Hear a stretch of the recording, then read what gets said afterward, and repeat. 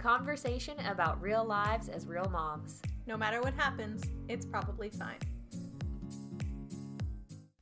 Hi, and welcome back to the It's Probably Fine podcast. I'm Joy. And I'm Kayla. And today's episode is Things No One Told Me, a postpartum edition. We'll talk about all the super fun time after the baby has exited the premises and you're now trying to put yourself back together. Just a quick heads up to anybody with kids in the car. This might be another episode where you want to throw your headphones in or save it for a time when you're cruising to work all alone. There might be a little TMI for kids in this one. So I think we realized in planning for this episode that I've apparently blocked out much of what happened when my son was born. So if it feels like Joy has more things to talk about on this episode, that seems to be why. In your defense, that was 5 years ago, and my last one was 7 months ago, so it's very fresh still. Yeah, let's go with that. I'm still technically in the postpartum period, so... Yeah. So you're our resident expert today. Sure. We'll call it that for sure. Okay, well, no one told me that I should buy all the supplies to take care of myself after labor. I should purchase those before I went into labor. Because with my first, I had to call my mom and ask her to go pick everything up while I was at the hospital. I wasn't prepared. Well, I had a wonderful friend who actually told me all of those things, the witch hazel pads and the Dermablast and all the things. And I bought all of those things ahead of time and I felt very prepared for a vaginal delivery. And then had a C-section and had absolutely none of the things that you should have to recover after a C-section. There you go. Throw in the first curveball for you. Everyone told me that I should rest, but no one told me that I might not actually be able to sleep after and that I would be so amped up from all the endorphins and all that it'd be hard to sleep. So after my son was born the next day, the nurses came in and they said, hey, you should probably try to shower today. Try to get out of bed. And I remember thinking in that moment when my husband had to hold me up. It took him and the wall of the shower to hold me up.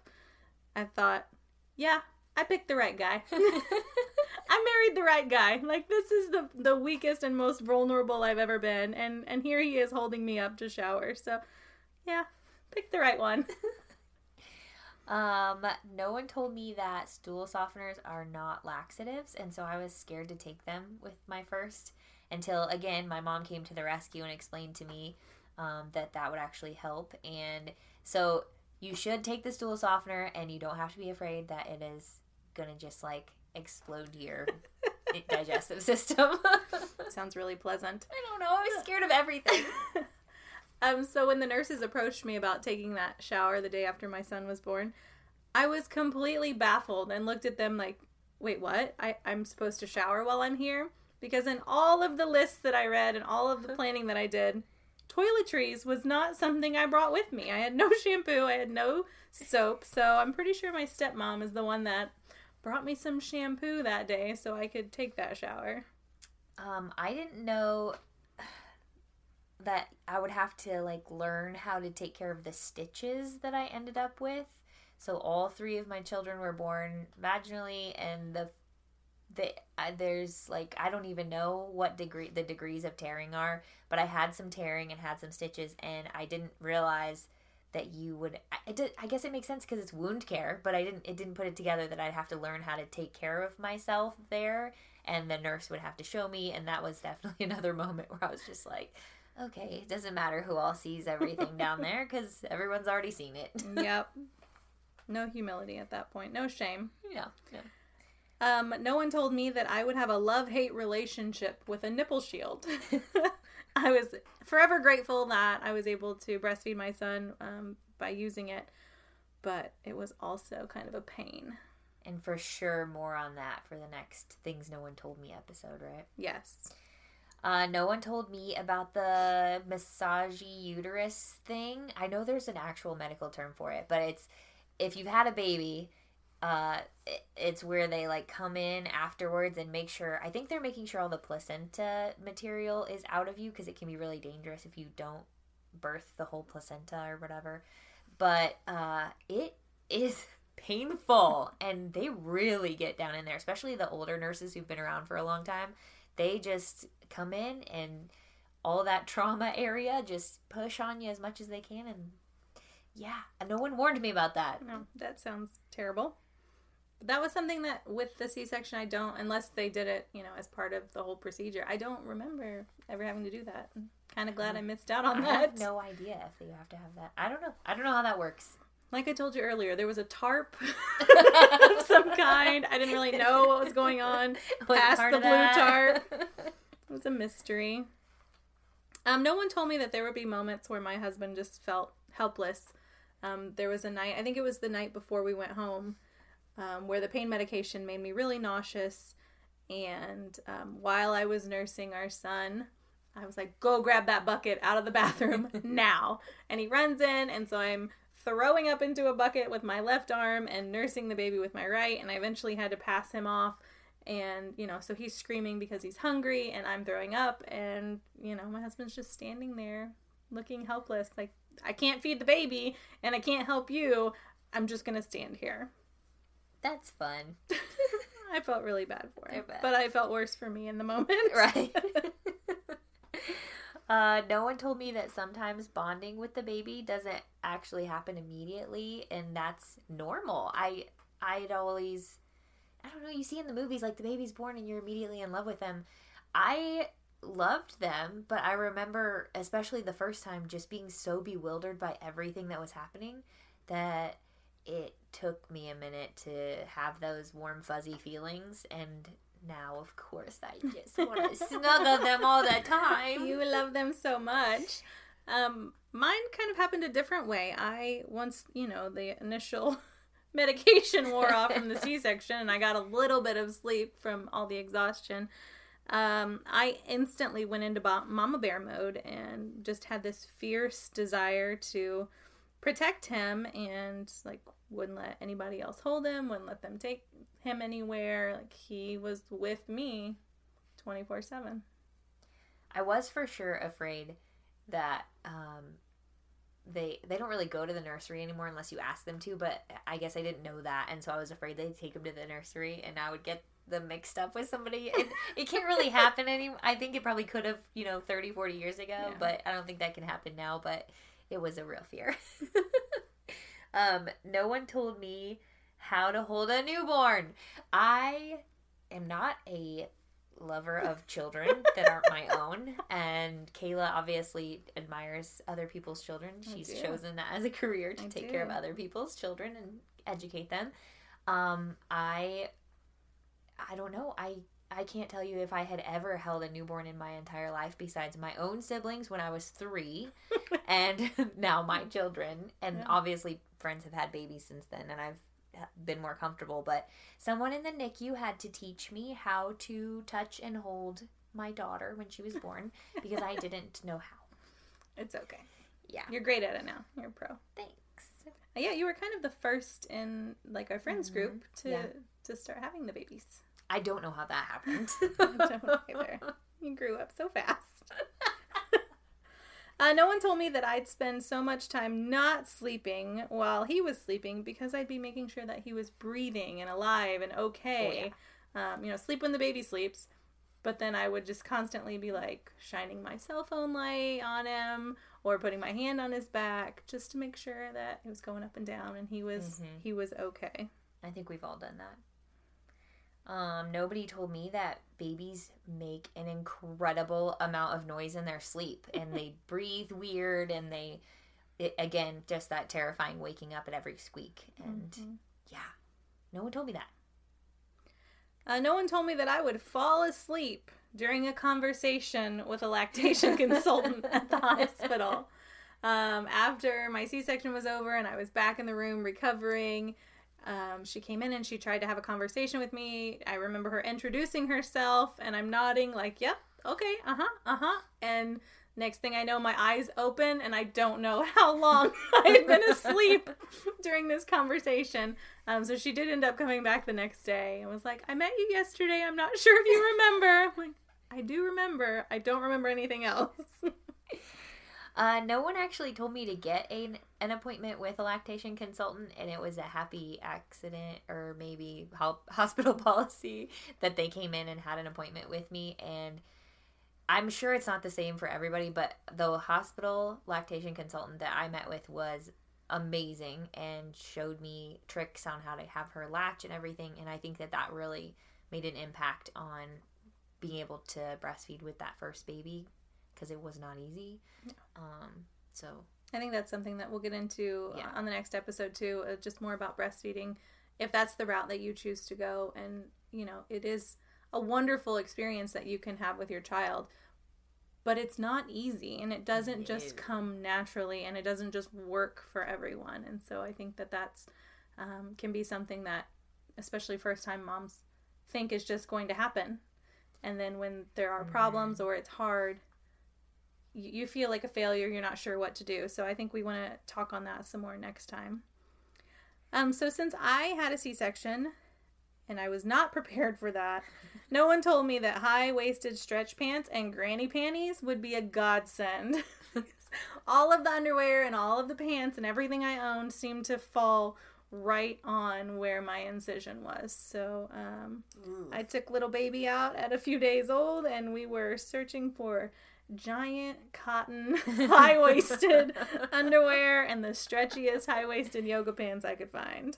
Well, I guess that's the benefit of 5 years later being in the middle of a pandemic, is everybody's got that curbside pickup now, so you don't even have to get out of the car. You could just order that, on your app. And that would have been nice at the time. I'm sure. Along that same line, though, no one told me to just continue bringing maternity pants, because I think I looked 5 to 6 months pregnant when I left the hospital with each kid, and I think that's normal. I think it totally is. No one tells you that. You don't always realize that you're going to still look pregnant. No one told me that no matter how many Pinterest lists I browsed and how much planning I did and how early I packed, that I would still somehow forget things. Something my mom actually told me, but most people don't tell anyone, is to have people who are offering to bring you meals also bring paper products. And in our house, we really do try to use reusable straws. I have the same 8 stainless steel straws we've had for like 5 years. We're trying to go green, but that week after you give birth, it is not worth it to try to do that and try to add that pressure to yourself to wash dishes. Just have people bring paper plates and plastic stuff and throw it all away when you're done. And maybe add to that, if you're going to give someone some meals when they first come home, maybe throw in some vegetables. Because as much as I loved having people bring us food, like there were so many casseroles and pizza and easy things and helpful things. But after a while, I was like, can somebody just bring a salad or some vegetables? Because I can't handle any more carbs and cheese. Now what I almost think would be awesome is if somebody prepped like 3 to 5 days of veggies and fruits for you that you could already cut up and ready to go, so that all you had to do is have it sitting next to you while you're nursing, and you could just snack on some strawberries or something. That'd be great. That would be helpful. No one told me that we would have so much stuff to take home from the hospital. So another helpful hint I would give to people who are friends or relatives of someone who's having a baby is don't take gifts and things to the hospital. Like we talked about earlier, we had a waiting room full of people there to welcome our son, and which I will always say is a blessing. We're so thankful for everyone in our lives and everything they do for us. But lots of people brought gifts and balloons and things to us at the hospital. So then when it was time to go home, we've got the baby and we have no idea what we're doing, and the car seat and all of my things. And I've just been through this C-section, so I'm obviously not recovered and feeling top notch. And then we had all this extra stuff to try to get home. So it just kind of made things a little more complicated. So I was not prepared to have all the extra stuff. Another piece of advice my mom gave me, but I don't think anybody else ever told me, was to keep my pajamas on when people come to visit on the days that you're just really tired. And they'll kind of get the hint and be like, oh, she does not look like she's up for guests. And we're going to just drop this food off and say hi to the baby and go home. And that's okay. I don't think I looked like I was up for guests for months after Em was born. I lived in my nursing tank tops and those high-waisted cotton underwear and high-waisted yoga pants. He was a summer baby, so it was particularly hot, and I just lived in those nursing tanks, and I didn't care that they were covered in milk and I was stinky, and it's like, if you're coming to visit, this is how we are. This is how you're gonna get me. Take it or leave it. No one told me that it is completely normal to feel so emotional and all over the place after you give birth. I didn't know that the hormone shift that happens, people talk about pregnant people being emotional. Well, for me, I was far more emotional after I gave birth. Turns out that's normal, and that's your hormones leveling out. No one told me that. And also, if you're feeling extra emotional or sad or even just nothing, a lot of times I would just sit there and just be feeling literally nothing, that it's okay to talk to someone, and something doesn't have to be chemically wrong. But either way, like, talk to a friend, talk to your doctor, and they'll be able to decipher what's normal versus what might require some extra support. Yeah, I feel like sometimes in our system and the way things are set up, we kind of forget about the mom. After the baby is here. There's a 4-week or a 6-week checkup, and okay, you're healing well, things look good.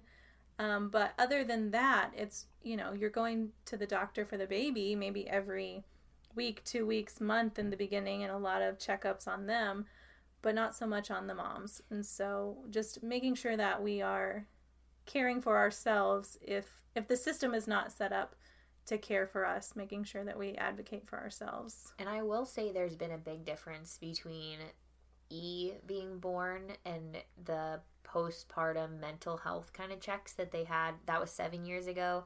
And O, which was just 7 months ago. Even at his pediatrician appointments, I was given at least a survey. I don't know if I must have checked the right things.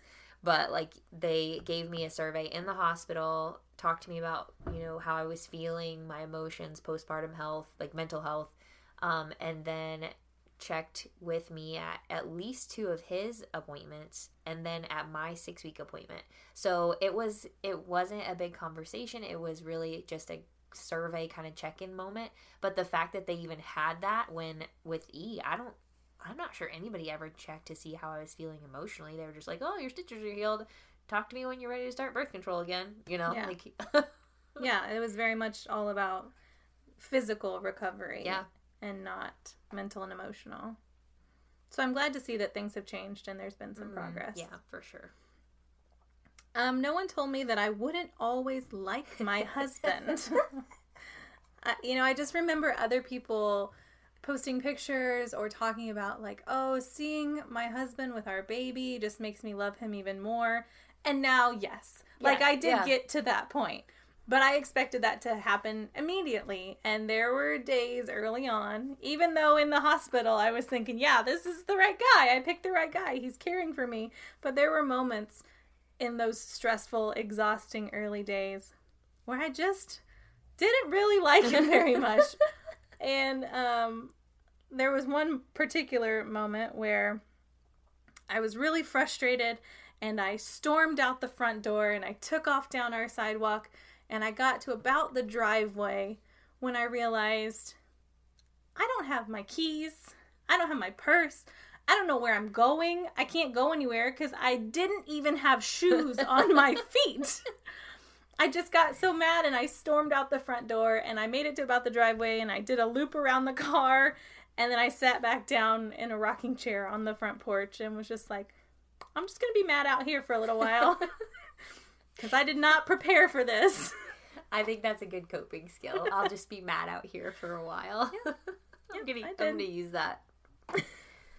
No one told me that my own baby's cries would sound far louder to me than they did to anyone else. And also, I remember those cries being far more anxiety producing for me than they are for anybody else. And I don't think that's just me, because I have been to other friends' houses when they've had, especially their first child, and they'll apologize, I guess, for their baby crying, and like, oh, you should wait till your kid's 5. Like, I don't say this because I don't want to belittle what they're saying, but like, wait till your kid's 5 and just screaming Baby Shark at you in the back of the car, and that's loud. Your 3-day-old crying because they're hungry, that's not loud to me, but I do know that my own, even now, crying to me it makes me sweat. Right. Because I get so worked up about it. You have to solve the problem and take care of him right now. Make him stop crying. I'm sure it's an evolution thing. I'm sure. I also remember there would be times, like if my husband had our son and on a different aisle in a store, and I would hear a baby cry or make a noise, I would know if that was him or not. Uh-huh. And even if I knew that's not him, that's not his cry, I can tell that's some other child, I would still have to go find them and check and make sure and see his face and be like, okay, that wasn't him. Yeah. But you recognize it. There's very distinct differences to a mom of that's my kid or that's not my kid. It's a little bizarre. Yeah, but it's really kind of cool too. Yeah. Oh, I like it. It's just, it's a little crazy how that works. No one told me about the fun stomach skin flap situation that happens after having a baby. Once the baby's out and you start to like try to lose that weight and get back in your regular clothes and out of your maternity pants, there was just all this extra skin that I didn't know what to do with for a while. It did eventually, go away and shrink back down, but at first there's just a lot of extra skin there. Yeah. No one told me that when I first started taking the baby out places into public, that I would pack way too much stuff in my diaper bag. And that's okay. At first I thought it was excessive and I was just being extra. But now that I think about it, if it made me feel calm to have all of what she would need if we were going away for a weekend just to take a trip to Target, that's okay. Because I was calm and I knew I had everything. And that, in turn, kept the baby calm. And that's perfectly fine. You want to feel prepared. You don't want to be out somewhere and then not have what you need. Because inevitably, there will be a diaper situation at some point. Oh, yeah. So I feel like as long as you've got diapers, wipes, and extra clothes. For the baby and yourself. That is another one that people don't always think about, is clothing for yourself. I remember on one morning of a family holiday dinner or something, I had to go buy an entire new outfit because I was at breakfast with a friend before going to the family member's house. I was an hour away from home, and E had a massive blowout in like a Bob Evans bathroom or something. And I was wearing nice clothes for the first time ever in 3 months or whatever. And you should have known that was when it was going to happen, when you actually like put on nice clothes. Did some makeup and hair, and it was awful. I think I walked out of there in my tank top, that like my nursing tank, because I couldn't wear the shirt at all. I'm a big fan of nursing tanks. I would wear those anywhere. I don't care. I might have had to throw my shirt away at that point. It was rough. Bad. No one told me about how many emotions I would feel becoming a mom and having a baby. You hear that, like, oh, your hormones are crazy and you'll cry at everything and those sort of, like, emotional type discussions. But there's a lot more to it than that. Like, I felt proud, like, this sense of pride that, like, I'm keeping this baby alive. I'm doing this. I brought this child into the world. I safely carried him all this time.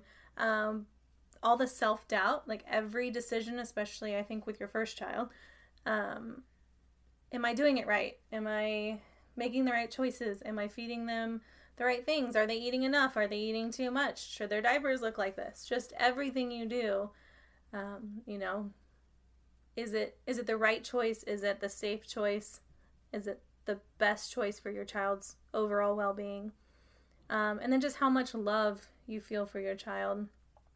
It's something that you can't explain, I think, unless you have a child by whatever means. I don't think you can explain how much you can truly care for them and love them.